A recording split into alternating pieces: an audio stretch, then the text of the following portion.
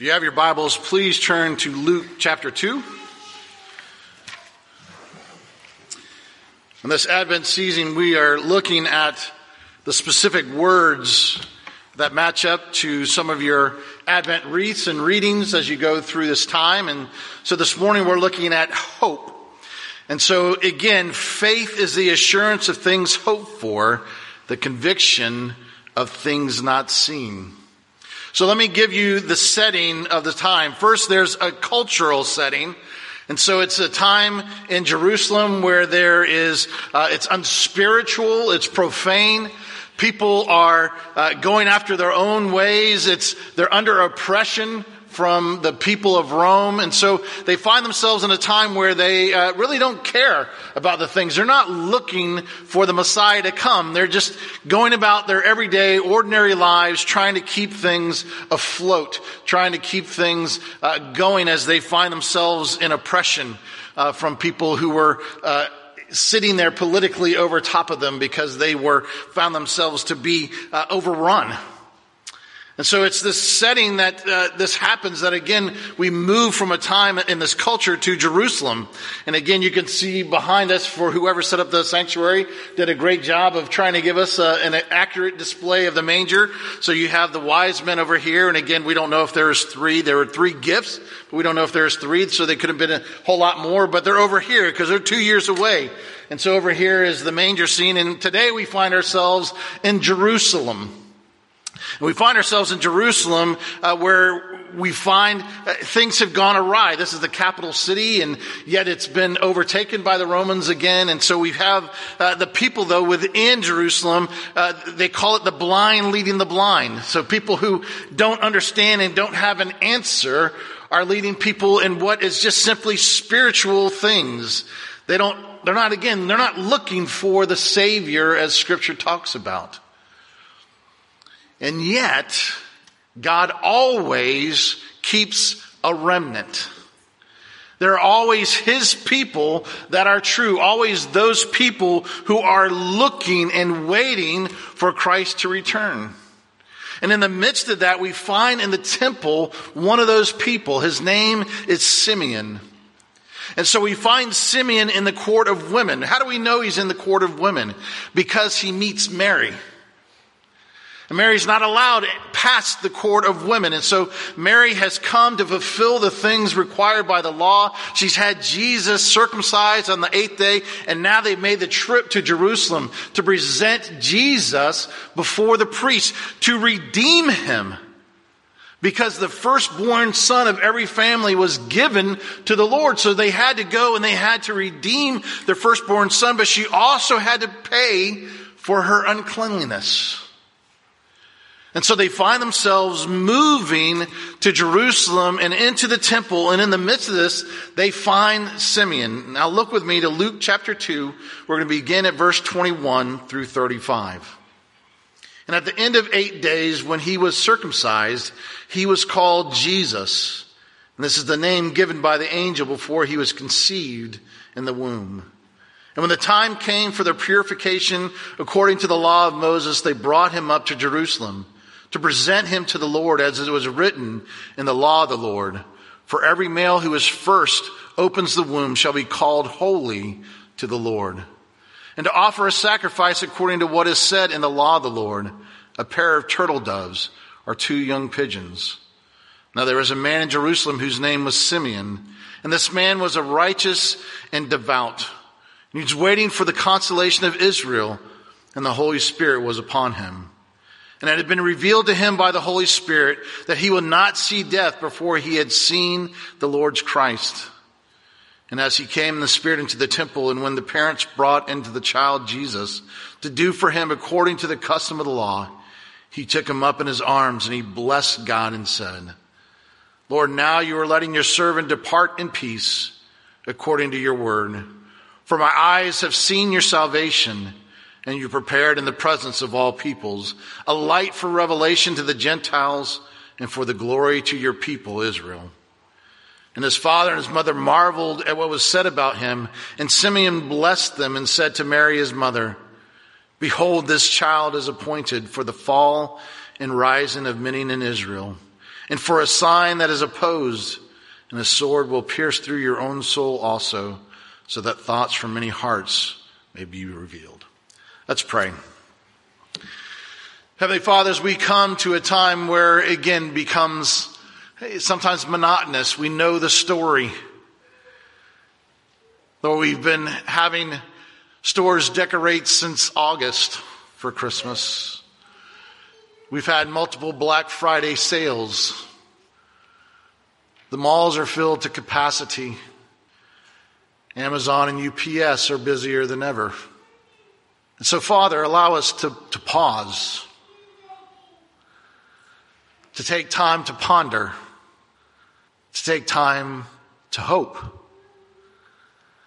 to remember that this world is not the end. It's simply the beginning. But Father, lead us to the truth of the gospel, fresh and new this morning, so that we might look to the second advent. Come, Lord Jesus. Come quickly, we pray. In Christ's name, amen. So as we begin to unpack this passage, the first thing we're going to see is we're going to look at the character of Simeon. We'll look at the character because there were some things about Simeon in verses 25 and 26 that the word tells us about him. And the first thing it says is that he was righteous. Simeon's name means God has heard. But there are probably many people around with that name, Simeon.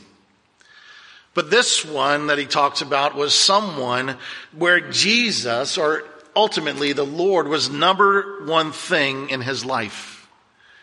And the thing that it was said about this Simeon was that he was righteous. Now the question becomes, what does that mean that he was righteous? It could mean one of two things. It could mean that this is talking about justification. That Simeon found himself justified through the Messiah that he was waiting for. Even though he didn't know Christ until this moment, he longed for, he yearned, just as Abraham and Moses of the Old Testament yearned for the coming Messiah. And so in Christ, Simeon would have been justified. He could stand before God's presence justified because of the Messiah that he will simply hold in his hands in a few moments. Or it could talk about righteousness in regards to his daily walk. That he was a righteous man. That he walked daily in the Lord. He gave himself to the Lord. He praised the Lord. He looked for the coming of the Lord. Either way, we know that he was a righteous man. But it doesn't stop by just saying that he was righteous. He said he was also devout. Now, being devout means that we go to the inside and we ask the questions of where is his heart? Where would his heart have been in the midst of this time? And his heart would have been, again, yearning, longing after the things of the word. It would have been longing for the restoration of the kingdom the way that God had intended it. And it said that as he was devout, he was someone that was controlled by the Spirit. Now, again, it doesn't mean that the Spirit wasn't working because we haven't had the coming of the Spirit on the day of Pentecost. The Spirit was moving just in the same way in the Old Testament was in the New way. It just comes in a unique way after Christ goes back to heaven. But the Holy Spirit is upon people. And so the Holy Spirit was upon Simeon at this time. And as Simeon was being led by the Spirit, he was a man who was looking. The word that it talks about in your scripture says he was waiting for the consolation. Now, the consolation that's coming for Simeon is because, again, they're an oppressed people. They are harassed by the people. And so most people, if they're looking for a Messiah, they're looking for a Messiah that's going to come and take care of them politically. Come bring someone that's going to take us out of this hand of the oppressive Roman government. Set us free. And we get that, don't we? Don't you wish that you had all of your bills paid? Don't you wish that there is no more taxes? Don't you wish that your 401 or 403 or whatever you might have is exploding?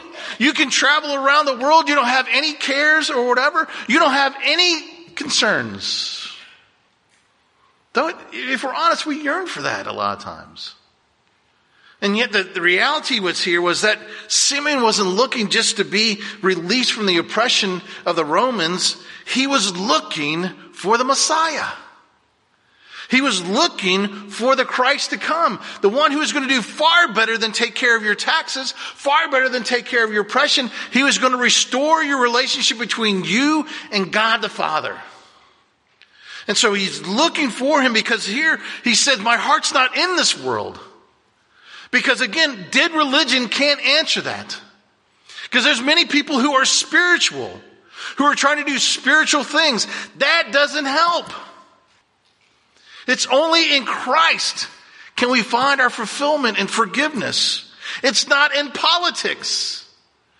It doesn't matter what 2020 brings. They can't fix the things that are wrong. Only Christ can. And also, there's the hope for something better. Something more fulfilling than what is here. So Simeon is this man who was righteous, he was devout, and he's waiting for the Savior to come. Now the second thing that he has is he has confidence. Verses 27 through 28. And it says, and as he came in the Spirit into the temple, and when the parents brought in the child Jesus to do to him according to the custom of the law, he took him up in his arms and he blessed God and said. Now, first of all, Simeon has something unique going on here, right? He had the Holy Spirit was upon him, and then he was told he was not going to die until he sees the Christ. Now, again, how many of you have ever had the Holy Spirit speak to you audibly and to tell you, you won't die until Jesus comes again? Now, think about that. That sounds really good, doesn't it? Don't you wish that God would speak audibly to you? Really? The people who had God speak to them audibly, a lot of them began to question it. They began to question, was this real? Is this true? God, you promised this, but it's not happening the way I thought it was. Listen, we have to be honest that we have struggles. If we're honest, I think we struggle with God's promises. God, did you really say this? Did you really mean this? We also struggle with God's timing. Remember Noah, poor Noah, how long did he have to wait? 100 years. Abraham and Sarah, how long did they wait? 20. You get to the point where God makes these promises, but he doesn't tell you his time schedule. And we think that when he does do things, it's the wrong timing. God, I don't agree with you doing this. I don't agree with you bringing this into my life. I don't agree with how this thing's happening. I don't agree with this. And so we begin to struggle. And so sometimes we think that the hope of the Bible is just wishful thinking.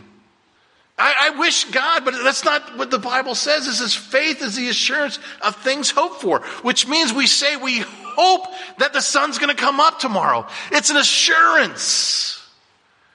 And that's what it says about God. God's promises are sure. So Simeon had confidence. He believed that God was going to do what he said he did.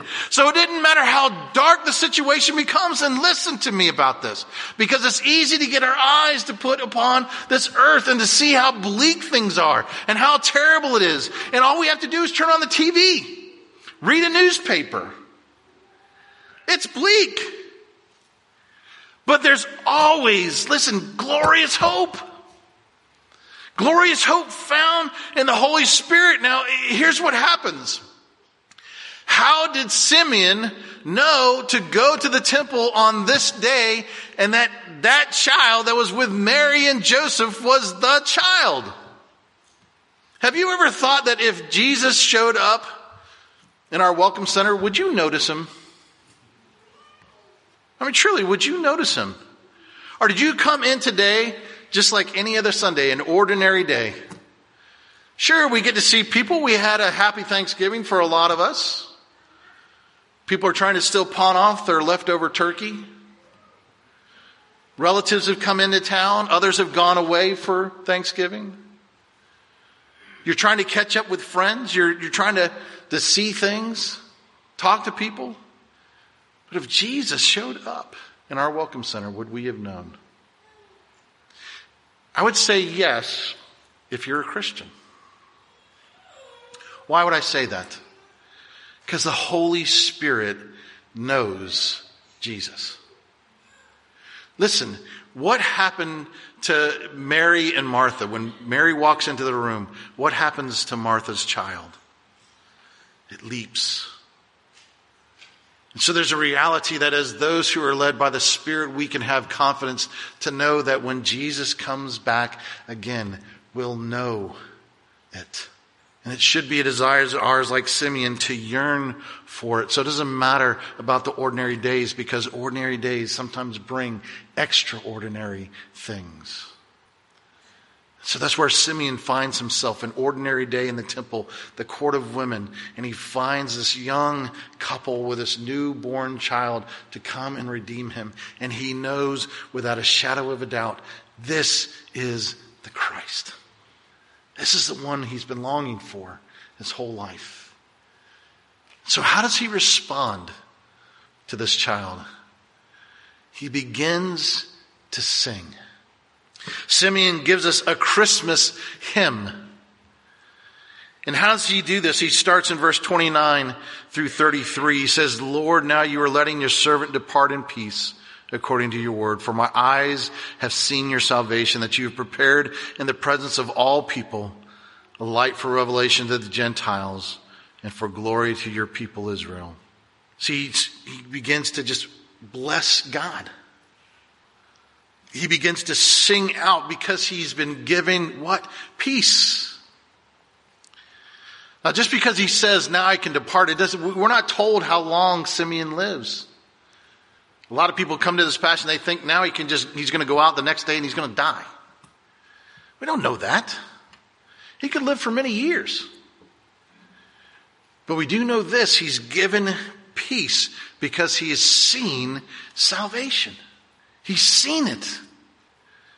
The reality of Christ, of God coming in the flesh, Emmanuel, God with us, is true. And he holds it in his arm and he says, you've come to bring salvation to all people. To all people. Now again, how does that make us respond? We should respond with worship. Which means that we should be singing the truth. Not just pop music. And I'm not again talking about tunes or what style of music you like, whether you like the old hymns, whether you like the organ, whether you like the guitar and drums. I'm not talking about any of that. I'm talking about the truths of the word that you sing. Because it was bringing glory to God. It was blessing God. And so it's our opportunity to come and to sing truth. And it's our opportunity to open our hearts to God, to allow him to speak to us and allow us to begin to speak for all other people. And again, that's hard to do. Let's be honest. Christine and I were gifted a cruise for the sabbatical. And I found it was really hard to like people. It is. So you have this cruise, and so again, you're on the cruise. And for the most part, we had nice weather, and things were good. But people complain. And people complain about everything. I don't like these crab legs. They were too cold. You're eating crab legs that you didn't have to make. Complaining about desserts. People getting in front of each other. And just because you're old doesn't mean you get nice. Some of the worst offenders rode their little machines and were in wheelchairs. They had to be the first in line for those shows so that they could get the right seat. Not that I would ever do anything wrong on a cruise. But I too found myself trying to sit on an end seat. I wanted to be comfortable. But then people had to keep asking me to get up. Who are you? Go around. There's a whole nother side. You know what scared me? How quick I became Jonah. God, I don't care if these people go to heaven. Because they're rude, and they're mean, and they're irritable. And I could care less about them. And we're in one of the worst times, aren't we? Did you find a parking spot at the mall? Or at the store? Were people so nice to let you in? Find myself getting angry at the people who are driving the speed limit, but they're in the fast lane. That's why I never want to have church stickers. You think I'm kidding about that? The priest has gotten a call because holy name. People are driving, so he's getting calls. We used to go to places like Six Flags and stuff like that. What I used to do, if you get in trouble, we're from First Baptist and we're not from a Presbyterian church.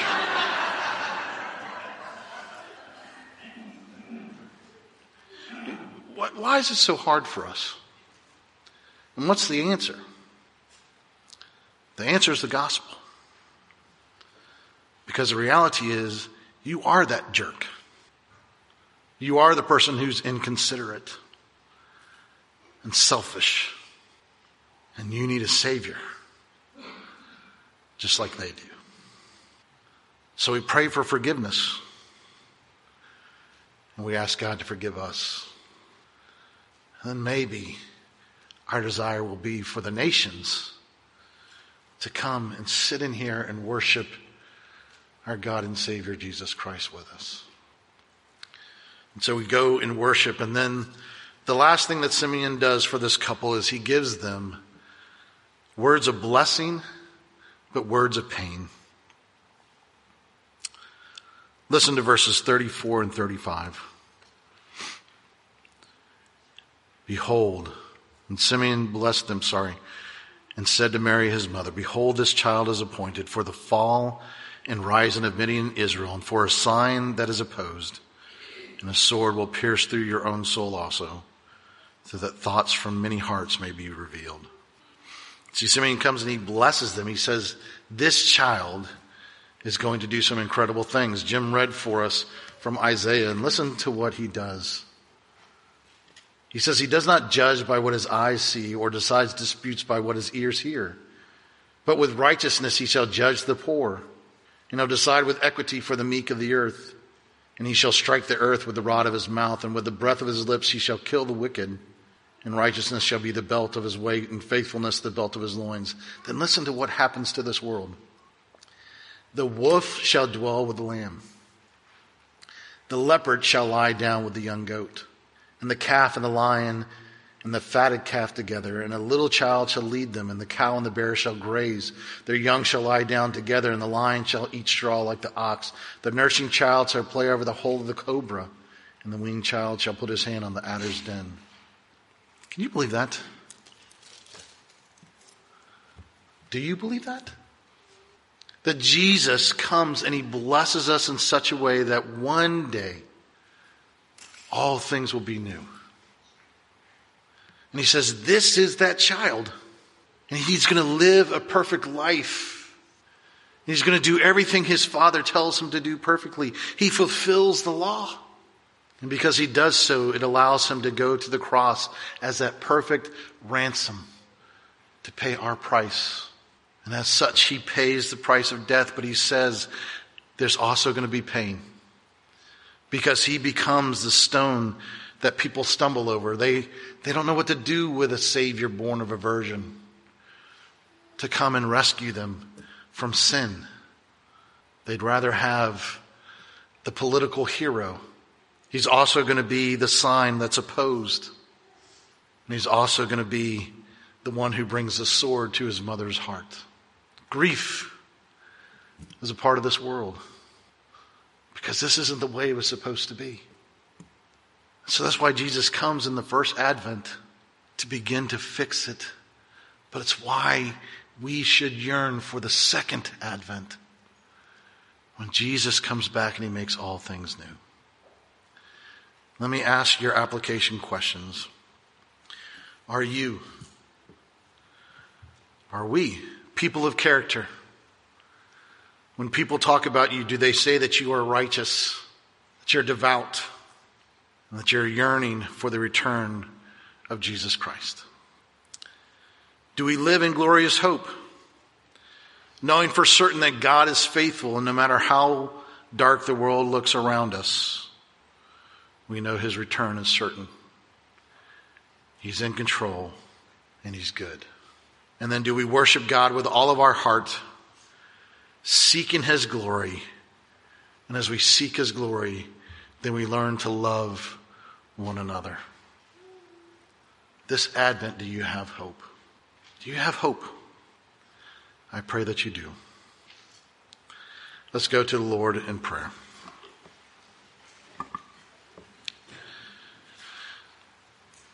Heavenly Father, like Simeon, Lord, we rejoice in knowing that Christ came. He came as the infant child, born under the law to fulfill the law, to kill the law on our behalf. And not only that, he gives to us his righteousness so that we might be found pure and holy and perfect in the eyes of God our Father. And so, Father, I pray that during this time we would be a congregation that goes out and invites people to church.